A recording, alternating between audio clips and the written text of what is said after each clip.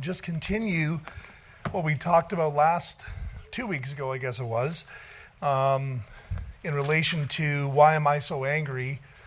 And basically the question that we posed here was, which way to go? Which way do I go? And the illustration that I gave a couple of weeks ago was about a bird that gets caught in the rafters of your garage or wherever it may be, and how that as much as you want them to come down to go out the door, they always seem to want to go up. And so they get stuck there. And even though you want it very bad, you try to coax them, you get your broom, you try to shoo them, it's very difficult to get them moving out the right door.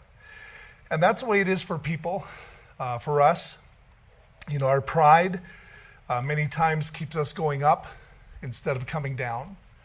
And we looked at that last week, how that the way out is the way out is the way down. That's where we need to go. And that's the way that we're going to find our freedom, is through humility. And so James chapter 4, in verse number 10, it tells us this. It says, humble yourselves in the sight of the Lord, and he shall lift you up. And he shall lift you up.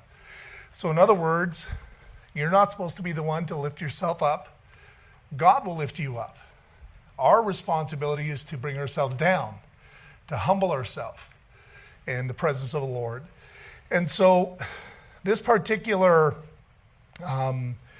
series, I'm really looking at dealing with the aspect of anger.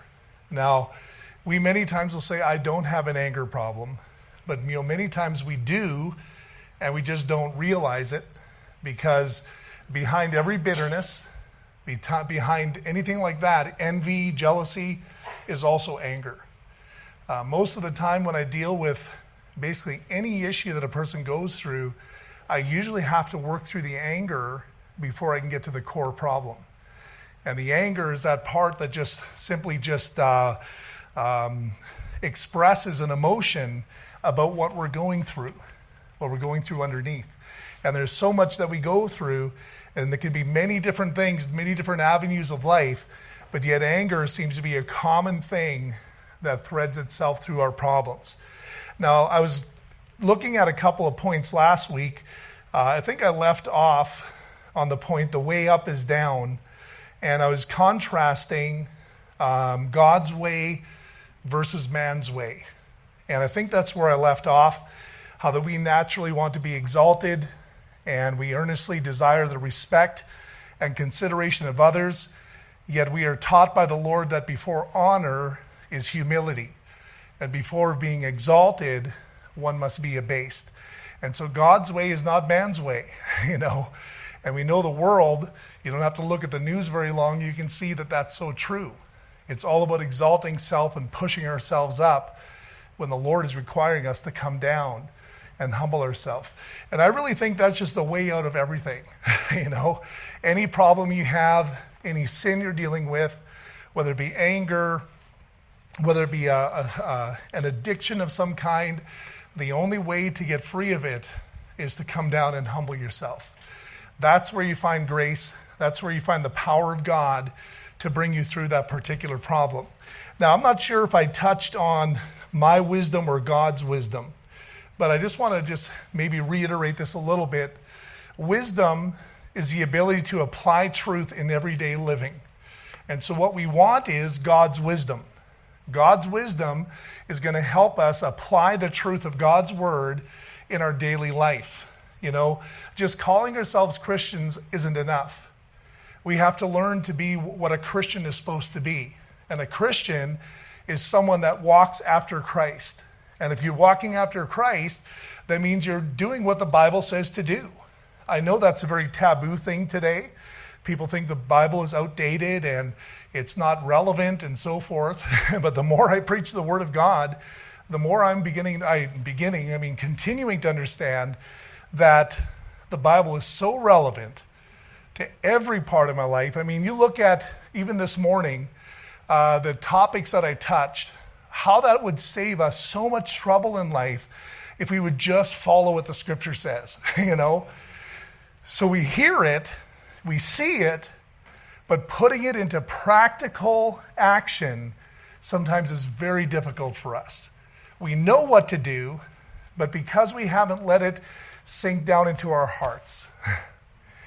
Now, that's why the Bible says about salvation, for with the heart man believeth unto righteousness, and with the mouth confession is made unto salvation.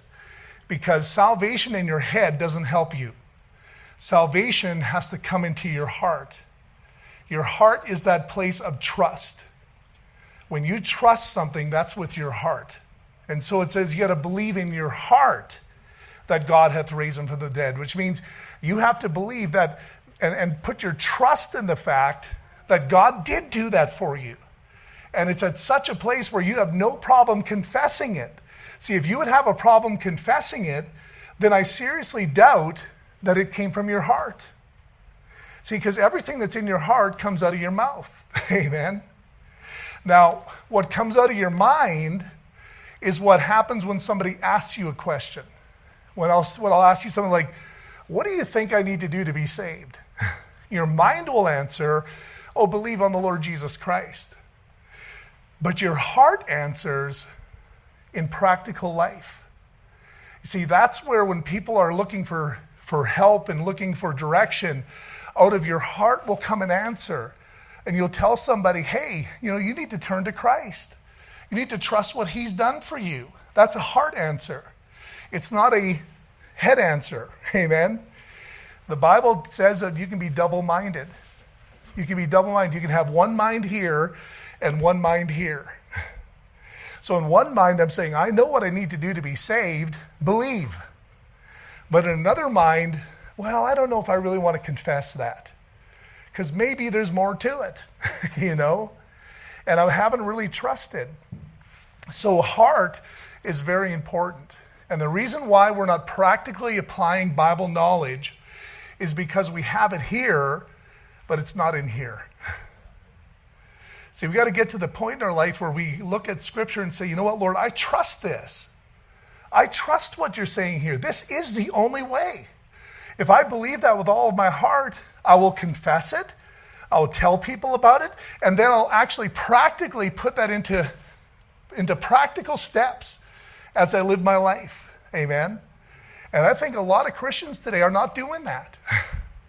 We're still living by the world's wisdom, yet in our mind, we're telling you what the Bible says. The Bible says this, but in your life, you can't see it. And so the whole thing is to get rid of the double-mindedness.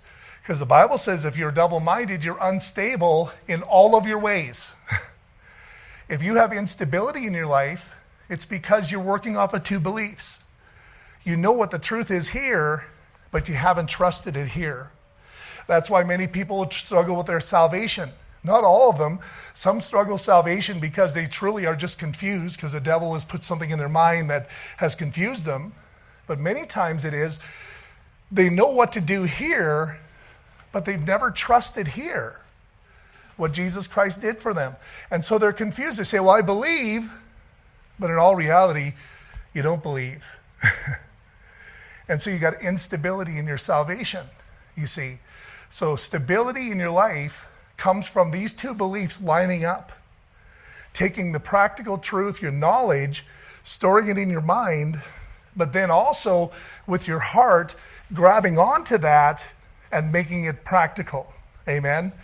Then I have a same belief running in my mind and in my heart. I always say it's kind of like a computer. This is your hard drive.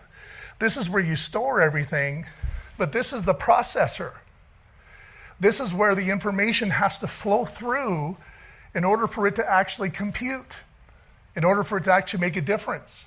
Otherwise, all it is just data in a hard drive. Amen? Yeah. And so trusting is putting it into the processor. And your heart is the processor. The Bible says, as a man thinketh in his heart, so is he. Amen? Yeah. Not what you think in your mind, but what you think in your heart. That's what you are. What you believe in your heart. That's what you are.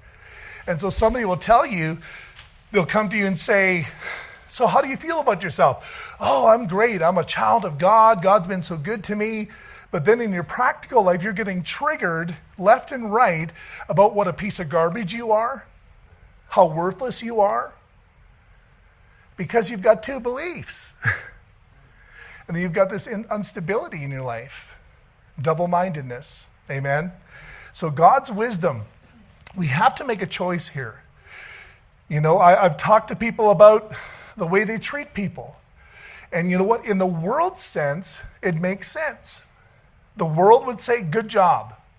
But when you take it into the church context, it's a complete no-no. You don't treat people that way.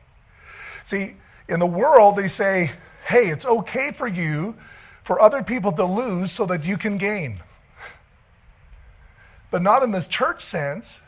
In the church, it says, it would rather that you be defrauded. You'd be better off losing the battle if it meant putting that person backwards, make them go backwards. That's why it says that we ought not put a stumbling block before anybody. And that's why it says if there's something you're doing that is stumbling somebody, even if it's not wrong, you should stop doing it. Because you care more about them and you're willing to sacrifice for yourself, for them, so that they can go forward while they're working through their weak conscience or wounded conscience, you see. It's so important to see these principles. It'll help us to be good Christians. It really will. And so we have to choose God's wisdom. Wisdom gives us spiritual perception that enables us to understand the ways of God and the dangerous subtleties of human nature. See, that's why you cannot understand people. You cannot understand God unless you're willing to apply the wisdom of God to your life. The Bible says if you give yourself the truth, you will know God's will. He's going to show you his will, but you'll never know it if you close this book. It doesn't just hit you from some magic direction. The will of God gets revealed through the truth, through the Word of God. Wisdom preserves us from deception, and it preserves us from destruction. We need to understand this. Folks, when I'm preaching, and I know I'm a broken record, I'm up here saying, preacher, you on that again? I'm on that because I'm concerned. I'm on that because I don't want people to be hurt. I want them to be helped. I want to keep them to steer away from the dangerous things, amen? And so I say things and I preach things. And you say, preacher, stop talking about that. Well, I have to because I cannot let it go. Yeah. I need to try to help people that I feel that are in danger in the church. Yes, sir. And the devil wants me to stop it. Just shut your mouth, preacher. I can't do that because wisdom will preserve you from deception. It'll preserve you from destruction. In Proverbs 13, verse 14, it says this, the law of the wise is a fountain of life to depart from the snares of death. The law of the wise is a fountain of life to depart from the snares of death. That means there's all kinds of snares being laid out for you, but as long as you allow your life to be lived by the law of the wise, you'll always have life. But whenever you depart from following principle, you're going to trigger one of those snares, and it's going to destroy your life. And so we got to be very understanding of that. In Proverbs chapter 2, verse number 10, it says, when wisdom entereth into thine heart, and knowledge is pleasant unto thy soul, discretion shall preserve thee, understanding shall keep thee, to deliver thee from the way of the evil man, from the man that speaketh froward things. I'm concerned sometimes because, folks, I can't be deceived that easily. A person just can't come up to me and start twisting my thinking about people. Amen? Because I try to filter whatever someone says through the Word of God. So what I do is I'd ask myself, why are you telling me this? And then I'll ask myself, is it right for you to tell me this? And then if it's not right for you to tell me this, why are you doing wrong? Because the scriptures tell me that. It guides me through the process. And then I find out what I'm supposed to do with this.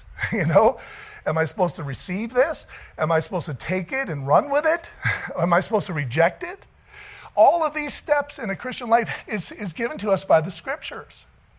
The wisdom of God will direct you and preserve you and give you discretion.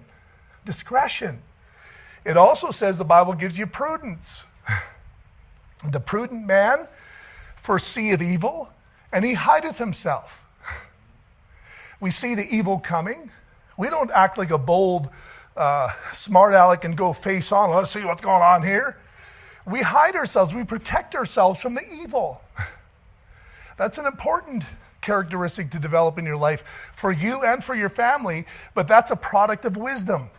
Amen?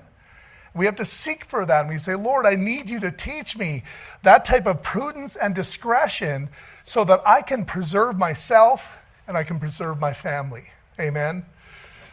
Because sometimes we are putting ourselves into situations that if we would have used God's wisdom, we wouldn't have gone there. Amen? God's wisdom will preserve you. So you have to judge yourself. And that's why the Bible says, you'll judge yourself lest ye be judged. So when you judge yourself, then you take away out of the hands of others judgment against you. Amen?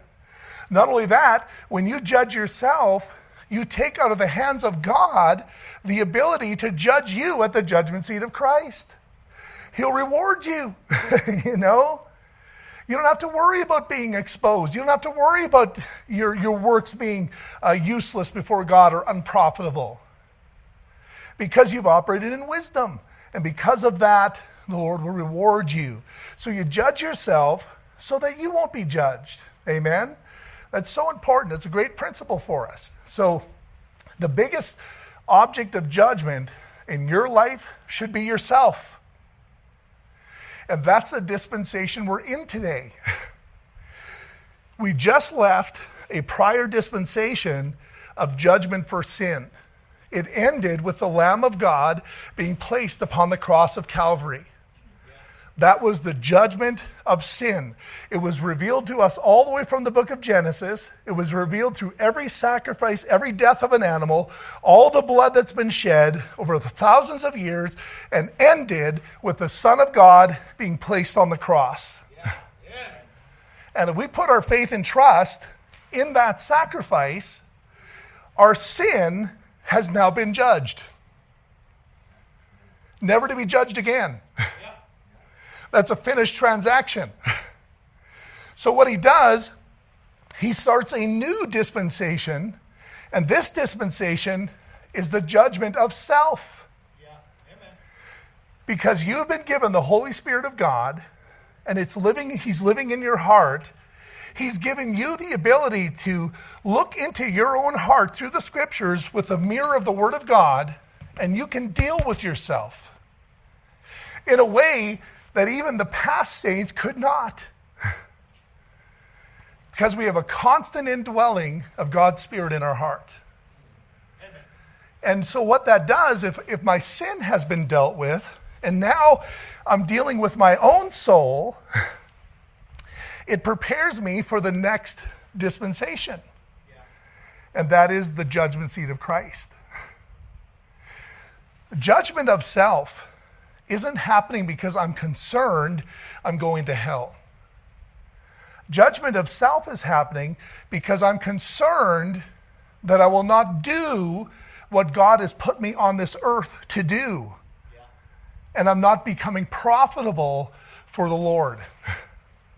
So I judge myself so that my life will become profitable. So I know that I'm in the will of God. So I can make adjustments, I can change things to place myself right within the will of God. Amen?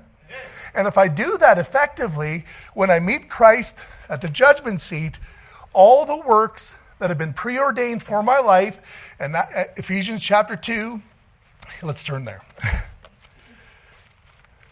I'm giving my voice a break too. Notice what it says here. I need a drink of water here as well.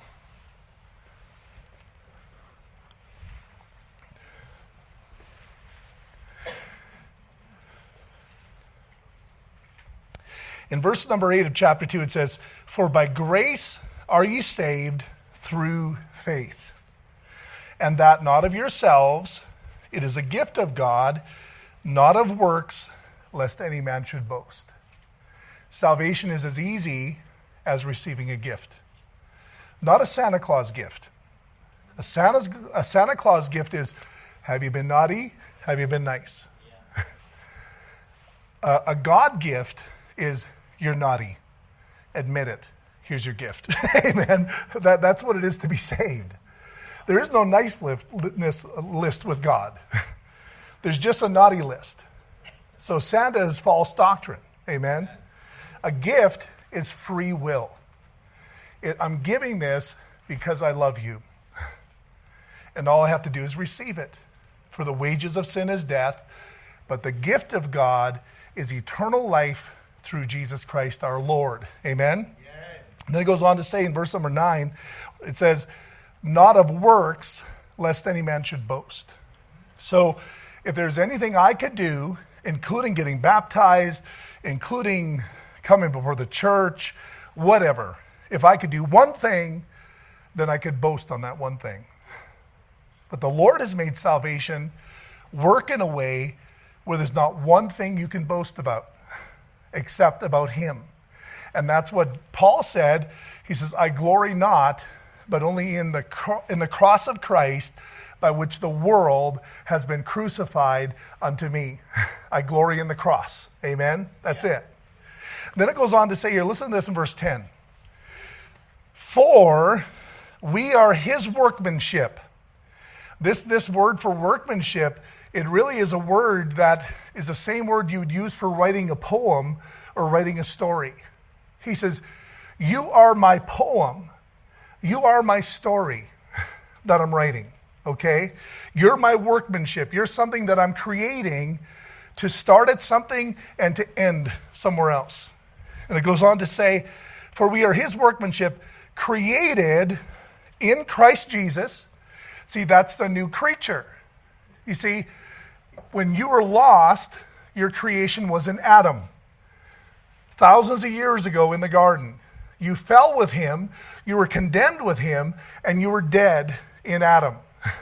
But when you got born again, you became alive in Christ. Yeah. The Bible says all in Adam will die, but all in Christ shall be made alive. So that is the only creation that exists after the sixth day. The only thing that's been created after that first 6 days of creation has been a born-again Christian. See, that's important because everything in the first 6 days is condemned. It's all cursed. Everything within that 6 days has to be destroyed, including man.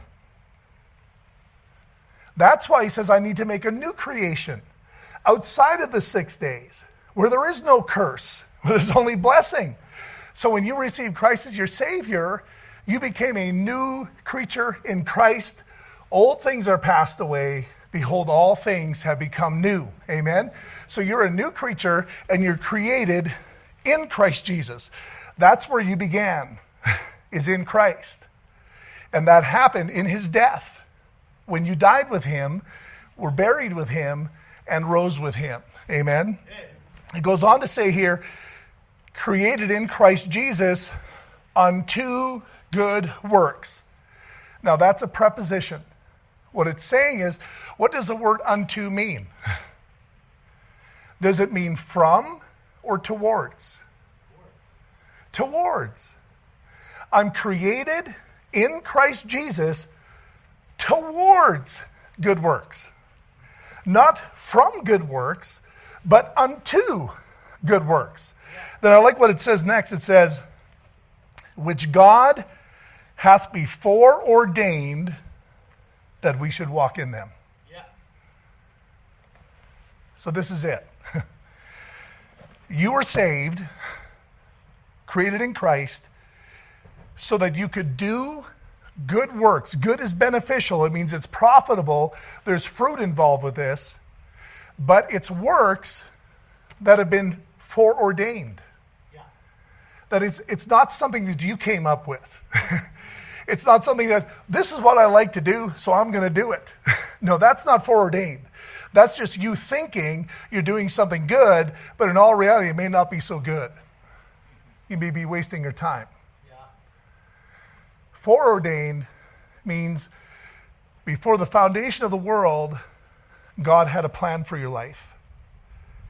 And he wants you to find that plan, and he wants you to finish that plan. That's what it means. And those good works are not just, I'm going to help somebody across the street. You can't do that. That's a good thing to do. But we're talking about works that are going to make an impact for eternity. Yeah. Your part in God's plan of the Great Commission. That's what it's about. And your part in that has already been preordained. It's not something you got to figure out. It's just something as you surrender and allow the Lord to change your mind, the will of God will be revealed. That's why the Bible says, I beseech you therefore, brethren, by the mercies of God, that you present your bodies a living sacrifice. Yeah. Because he doesn't need any more dead sacrifices. The last dead sacrifice was taken 2,000 years ago on the cross of Calvary. Yeah. So he's saying, I don't need you to die. I need you to live. I want you to take your body and place it as a living sacrifice on the altar so that you can do the works that I preordained for you to do. And so it says, present your bodies a living sacrifice, holy, acceptable unto God, which is your reasonable service. It's just reasonable. Amen. It's not special. Oh, look at me. I'm a preacher. I must be real special. It's reasonable for me to give my life to preach the Word of God every day of my life. It's reasonable after what's been done for me. It's reasonable to give my life to the Lord so that every week I am out doing what God wants me to do. I'm faithful to the house of God. I'm faithful to the work of God. I'm faithful to the Word of God. I'm faithful to the people of God. All these things are in place because it's only reasonable. Yeah. Not special. What was special was what had happened 2,000 years ago. I'm just doing what's reasonable in light of what he did for me 2,000 years ago. Amen? And so the next verse after that, it says, and be not conformed to this world.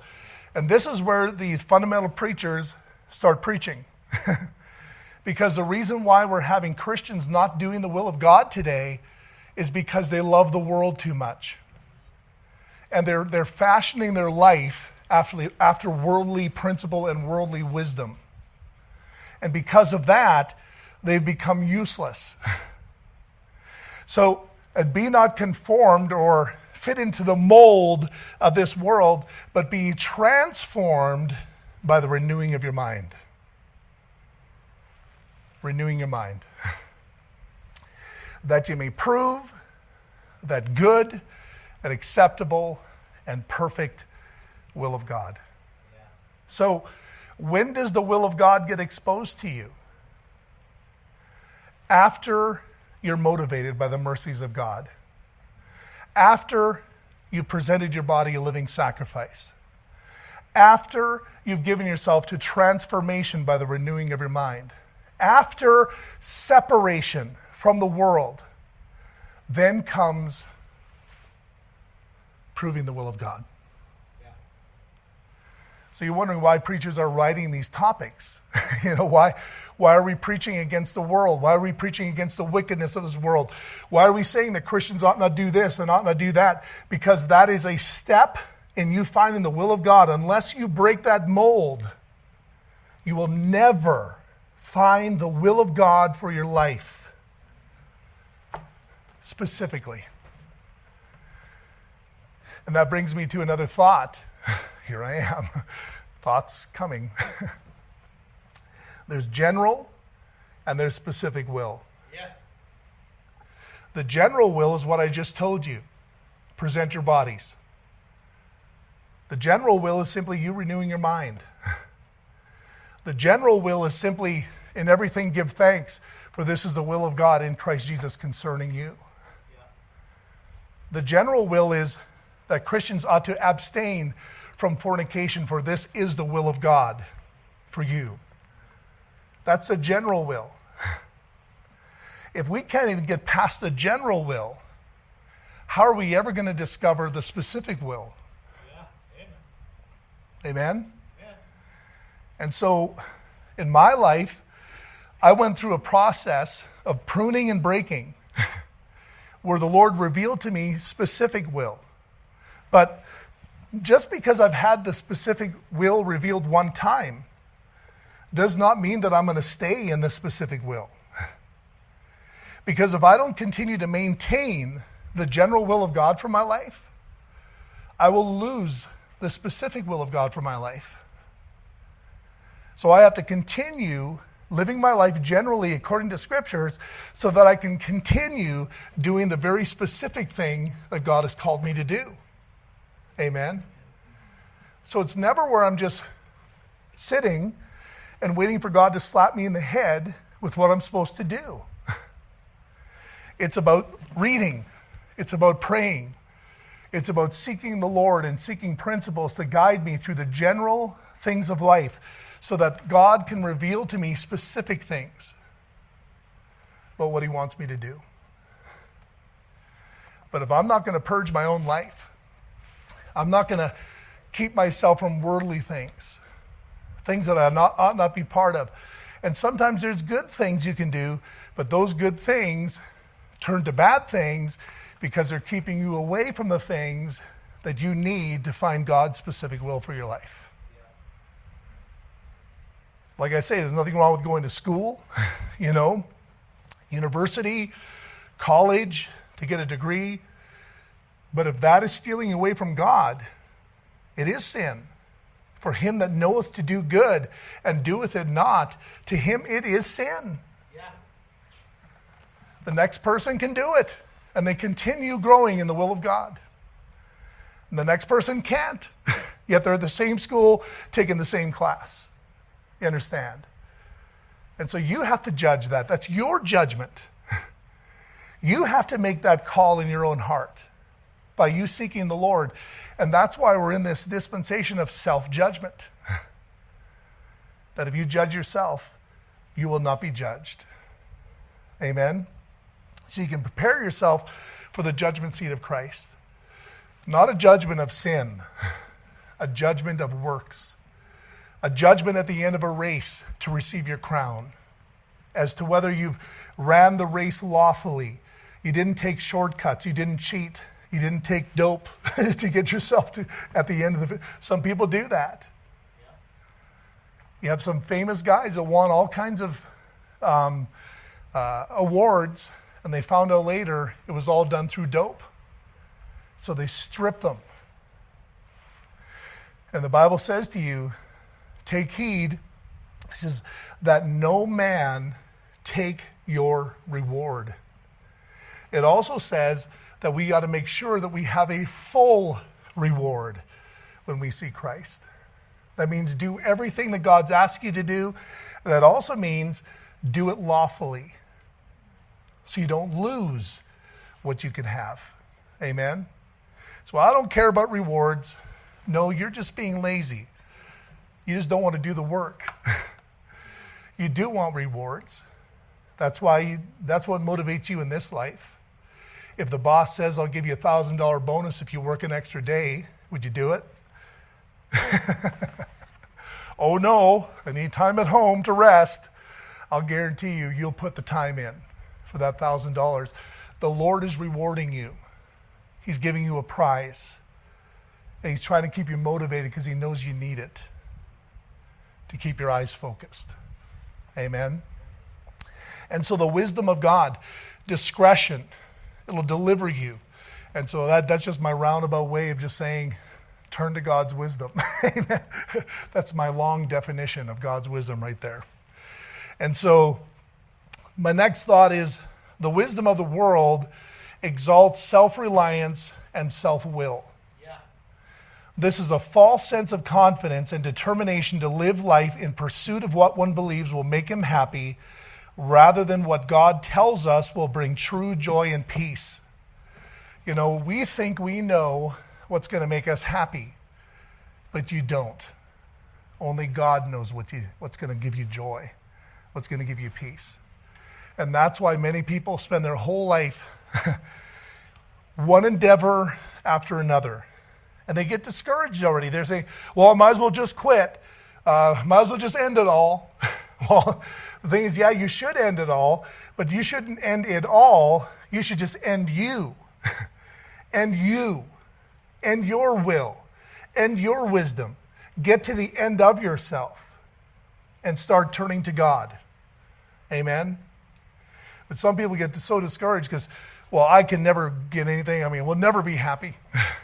Everything just doesn't work for us. A preacher once said, my greatest failure is finding success in something other than the will of God for my life. Many times I deal with young people, and I've dealt with them. I used to teach college and career. We had 100 of them. And I'd have them come to my office, and they'd say, oh, this young girl, I believe it's God's will for me, you know. And I'm just, okay. Now, I don't know God, what he wants for you, and all I know is that you want this girl, number one. But then they put all of their heart into this young lady, and it doesn't take a couple months, all of a sudden she's courting someone else. And they're just so devastated. Or maybe a dating situation didn't work out.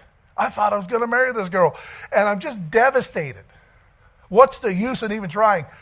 You see, that right there, you think that your happiness has been stolen. But what happened there is God just opened the opportunity for you to find true joy. Yeah. See, and the thing you think is the most disappointing thing is really God's hand keeping you from something that's going to steal all your joy in your life. And I've told that to young men. I says, hey, I understand emotion. I understand the broken heart thing. But at least keep this in your mind as you work through mending your broken heart, you know. What you need to do is remember that if this wasn't God's will for you, this girl, then there is one that is for you. And just thank God that you didn't marry the wrong one. Yeah, but it hurts. Go eat a bowl of ice cream. Whatever you got to do to work through it. But all I'm saying is, there's going to come a day where you're going to look back and you know what you're going to say? Thank God that he broke that down. You understand that? Because you don't know what brings you happiness. You think you do. And you'll chase all kinds of things to find it, but you're not going to find it. You need God to reveal that to you. And that's why every step of the way you need his wisdom to step you through these things. So many times I'll find young people, because they're scared they're going to lose this person, or maybe this person won't like them. So what they do is they start compromising. They compromise truth, compromise faithfulness, all these different things because, I got to make sure I don't let go. If you've got to hold on to that person to hold on to them, then God's never been in it. Same way I tell people in soul winning. I better quickly lead them in a prayer. Well, if you got to quickly lead them in a prayer because you're scared you're going to lose them, they've never been on the hook of the Holy Spirit of God. They've been on your hook.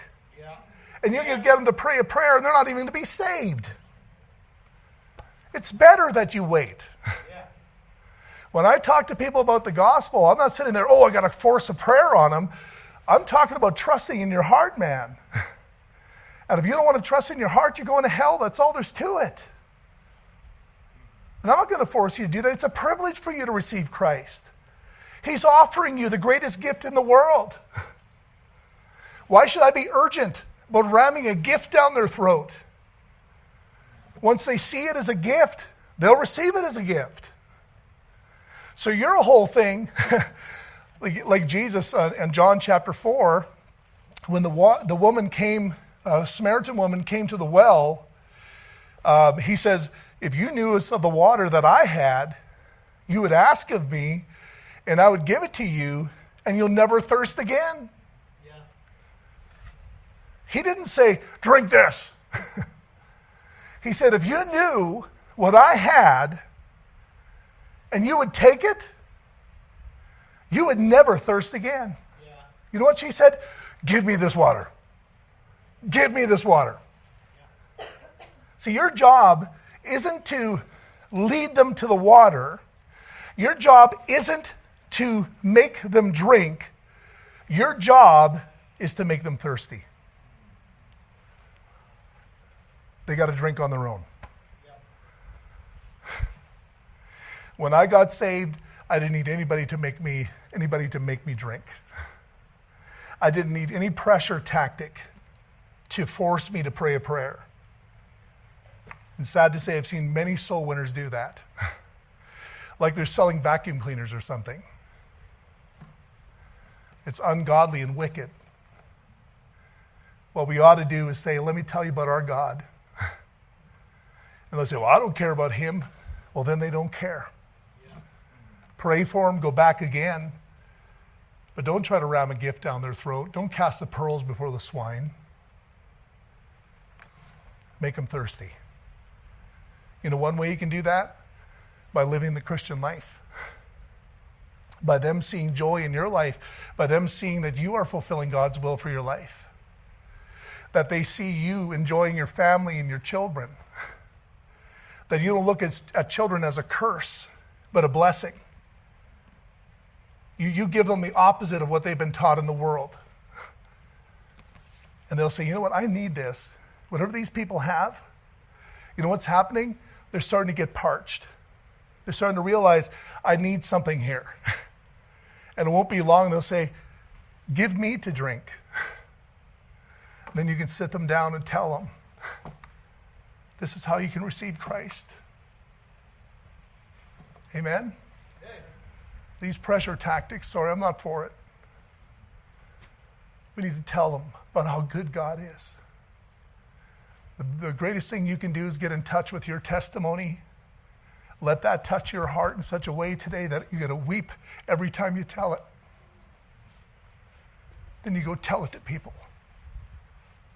You tell it to your family. You know what a testimony is made up of? The way I was before, what happened when I got saved, and the way I was after. Can I give you my testimony? This is where I was. Lost, lonely, in sin. No purpose to my life. But then the gospel came. Amen? And then this is what God did for me. This is how he opened my eyes.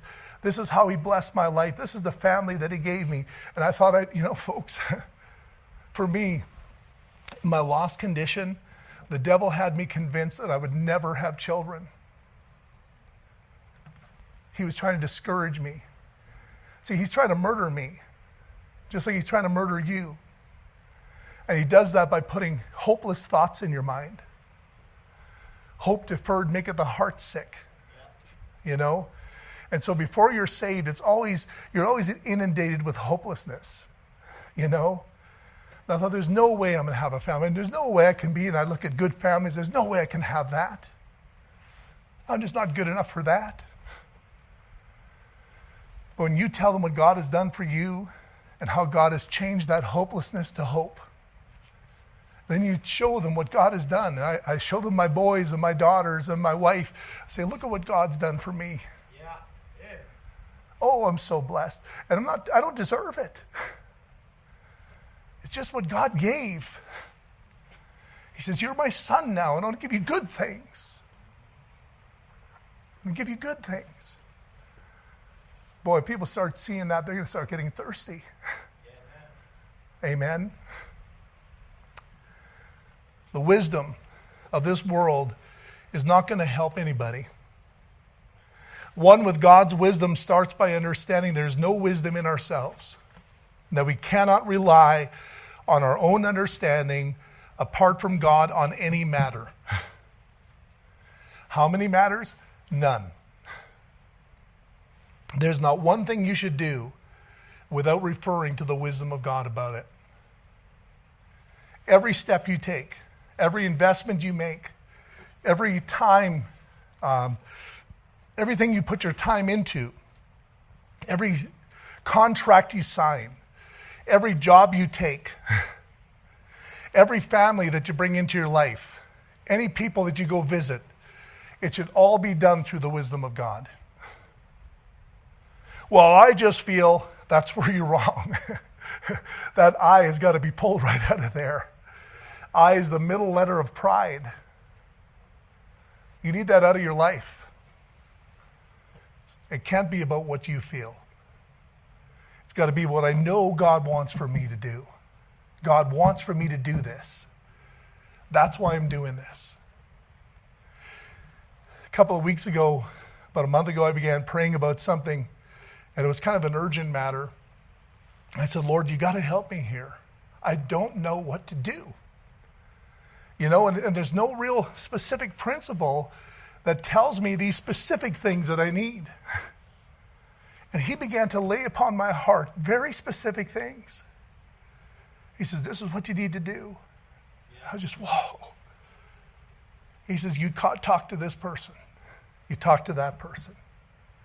And he began to give me a specific plan for a specific thing that I needed to take place. And I was so grateful. See, when you're trying to do what God's wisdom tells you to do in the scripture, you can go to him with things that would baffle the mind. But the Bible says, if any man lack wisdom, let him ask of God that giveth to all men liberally. That means he will guide you. He will tell you. And he'll never violate scripture to do it. If he's violating scripture to do it, then it's not him telling you. Amen. That's the parameters that the wisdom will always fit in. So one with God's wisdom starts by understanding that there's no wisdom in your own eyes. Trust in the Lord with all thine heart. Lean not unto thine own understanding. In all thy ways acknowledge him, and he shall direct thy paths. Stop throwing down a fleece. You don't need fleeces today. That was for Gideon. God never told you to put a fleece on. I need a sign. No, you don't. That was before you had scripture. That was before you had the admonition that if any man lack wisdom, let him ask of God. Why don't you let God answer you by fulfilling what you know God wants you to do, and then saying, Lord, this gap where I don't know what else I'm supposed to do, I'm going to lay it at your feet, and I want you to put it on my heart, what we're supposed to do in this situation. And he says he will do it. Amen. Isn't that a blessing? You don't need to wait to see if the fleece is wet in the morning or whether it's dry. That's not how he guides you today. He guides you through his Spirit, through your prayer, through your personal relationship with the Lord Jesus Christ. That fleece is not a personal relationship. That's an inanimate object. You know what? He may just do it for you because, bless your heart. But you know, wouldn't it be better for you to simply just go to the Lord like he's a person and talk to him? Amen? Talk to him, get an answer. So we need God's understanding. And I'll be done here. I'm going to give you a couple points underneath this. Those that are slow to wrath have great understanding. That means if you're a person that loses the temper very quickly, you're lacking understanding. The Bible says in Proverbs 14:29, he that is slow to wrath is of great understanding, but he that is hasty of spirit exalteth folly. Amen. So that means when I've learned the principles of Scripture and what I need to do in life, if I'm losing my temper, if I'm blowing up too quickly like that, I'm showing that I haven't really spent time with God. I'm not really submitted to the situations in life, because I think that a person that's angry is someone that thinks that everything in life is supposed to go my way. And that's absolutely not true. Everything in life should go God's way. And sometimes he puts a real wrench in your plan. It's like the one time when I filled up with gas in Kenora, I had my van, I put gas in it, turned off my van. It was a Chevy Lumina. It was a nice van. I missed that van. Let me just reflect.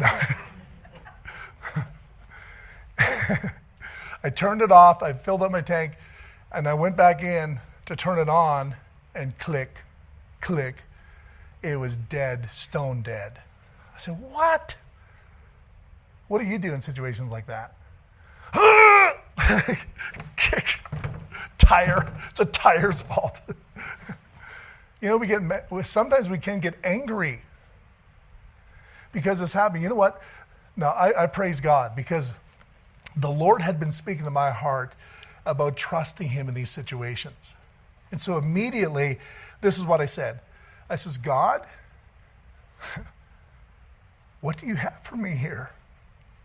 What do you want from me? That's the first thing that came to my heart. I said, Lord, you must have stopped me here for a reason. I didn't know. So all I know to do was try to find a way to start the van. So behind me was a truck, and he had a lawnmower tractor on the back. It seemed like he was like in lawn care. Thought this guy's got to have booster cables. So I go to him. Is that my phone? So I go to him and I say, hey, would you happen to have booster cables? Because my van just died. He said, yeah, no problem. Let me go pay for my gas and I'll pull around and boost you. I said, wow, easy. He comes around, puts the cables on there. I'm looking at this guy and I said, well, Lord, maybe this is it. Maybe you just wanted me to give him a gospel tract. And so I did. I got a gospel tract and says, hey, I'd like to give this to you. I'm a pastor. And he says, oh, I know who you are. I says, what? He says, I know who you are. And then he told me his name. This was a man that I had met probably about a year or two before, and he was probably about 60 pounds heavier the first time I met him, so I didn't even recognize him. He'd become so skinny, I didn't even recognize him. Then he began to tell me, he said, yeah, my life's kind of gone in a bad direction here, and my wife left me. He's alone. I said, wow. I said, well, I'd sure like to be a help to you. I says, could I come over sometime and talk to you? He says, yeah, I'd like that very much. So he gives me his number, and van starts, smiling at me. I drive it home. Never had a problem after that. I don't know. And went and visited him, found out he was lost. I was able to lead him to Christ there at his kitchen table. So he started coming to church. And then we were having revival meetings, and he was coming to church, and he says, I'd like to invite my nephews. I said, that'd be great. So he got one of his nephews to come. They were 30 years old, 30 and 33.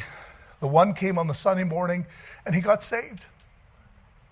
And then the other brother came in the evening, and he got saved. You remember that, Allie? Allie, where are you? She not here? She's gone. Okay. It was in Kenora. That's where she's from. And so I'm like, wow. Phil, Brian, Kevin. A month later, these boys started coming to church immediately after that. They get baptized, they start coming to church, and then they bring their mom. And their mom gets saved. And they start coming for a while, and all of a sudden she's got a brother. And she brings, the brother's family comes, and he gets saved, and his kids get saved, and his wife gets saved. You know what started all that? Click. When most people, it's not going my way. Thank God when things aren't going your way. Because it could just mean that things are going God's way. And if things are going God's way, don't be mad about it. Trust him in it. You have no wisdom. You have no understanding. There's nothing in you that you can rely on. Your own understanding will always make you mad, will always cause you to be angry at everybody around you for taking your time, wasting my time, spending my money, whatever. But when you begin to see that God is real and that every part of your life is within his power, you'll begin to see that God's going to use you for his preordained works. Because he knows that if he shuts your car down, the first thing you're going to say is, God, what should I do about this? What do you have for me here? That should be the first thing out of your mouth.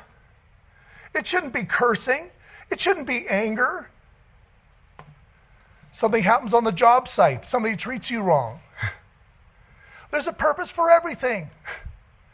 David had the guy cursing at him on the hill. Shimei cursing at him, the King David, because this guy thought, hey, his son's got the throne, David's got no power, I'm going to start cursing him out. One of David's mighty men says, shall I remove his head from his body? David said, no. God sent him. God sent him. Because David humbled his heart. See, David knew the way out. In that moment, he could have gone higher. Yes, kill him. And he could have fluttered around the rafters. That's not what David did. David looked for the way out through humility. And I'll tell you something, when you do that, God will always meet you there. He'll always meet you there. If you think your anger is going to help you, you are absolutely wrong. That's why the Bible says a pastor should not be a striker. I can strike my pulpit. That's about it. Because if I can't control my striking, I don't trust God yet. You understand that? Those that are slow to wrath have great understanding. You understand what I'm saying now? There's an understanding that you can have as a child of God that goes beyond what people can perceive. They'll look at you and say, why in the world aren't you losing control here? And you can say, because I have a God that is real. He's real. And he's working in my situation. And there's no time where God is never near me.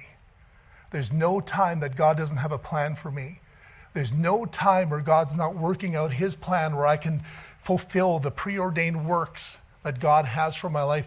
There is a family of people that are going to heaven because my car didn't start. I wouldn't change that for the world. I'll give you 1,000 minivans. You can have all my new vehicles. Crash them into the street pole. If it means that families get saved. See, those that are slow to wrath have great understanding. And once we start understanding that, you know what? Your anger problem is going to begin to dissipate. You're going to realize, why am I so angry? It's because I want things to go my way, not God's way. But if you start living your life according to God's way, you'll have nothing to be angry about ever again. Do you understand that? That's a powerful truth, isn't it?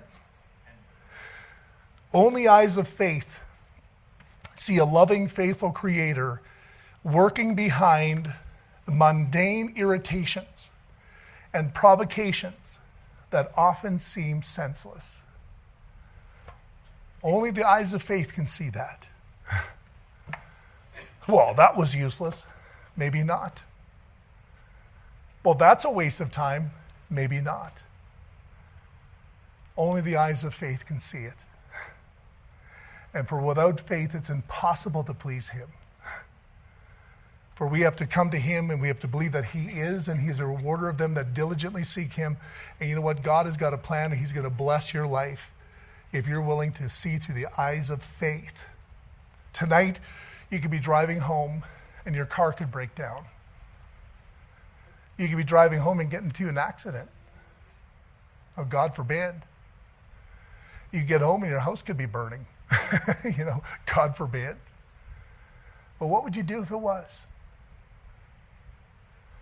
One of the greatest testimonies I ever saw is I was pastoring in Manitoba, and there was a family. We got a call one Sunday morning that the daughter, they were playing hide and seek, and they were running around the van, and the van got put into drive, and it drove over the head of one of the children and killed her. And they called us to come over there.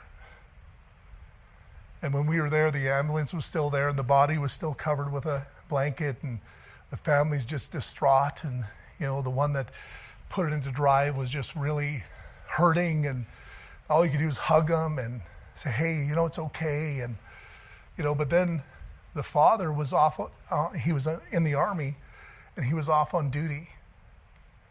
So I had to call him. And I called him and I says, I didn't know what to say. I mean, that's the worst situation I've ever found myself in as a pastor. My words didn't come out. I didn't know how to explain it. I didn't know how to make this easy. I mean, it's just, this is what happened, sir. He just was blank, couldn't say anything, didn't show an emotion. He was just shocked. Me and my pastor got into a vehicle the next day. We drove all the way out to where he was stationed, and we picked him up from the airport to bring him home to his family. And you know what? That man was a rock. I never saw him curse God. I never saw him say, this is senseless. He trusted him every step of the way. And I looked at this family and says, you got to be kidding me. Even to this day, on the anniversary of her death, they'll put up Facebook pictures and they'll say, this is our dear daughter. But never bitterness, never anger, because they knew in their heart that these things are allowed by God for whatever reason, for whatever purpose, and maybe they've figured out something, I don't know, maybe they'll never figure it out, but through the eyes of faith, they handled the battle, and they made it through. That's the Christian life. That's how you overcome anger. That's how you overcome the battle that goes on in your heart. You have to trust that God is real and he's working in every situation of your life.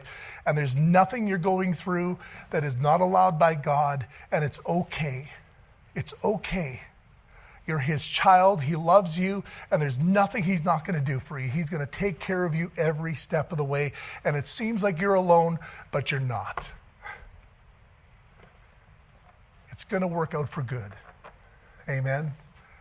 Boy, I've had some great testimonies shared with me, and I've been able to see things and that have just spoke to my heart and have taught me to be a better pastor just from watching church people trust God. You learn from it. Amen. And that was one of the things I took away from it. He taught hundreds of people how to face a trial like that. Even through the funeral and the commitment service at the cemetery, this man they wept, they cried. But never were they angry. Never were they bitter. Oh, that, my friend, is a Christian life.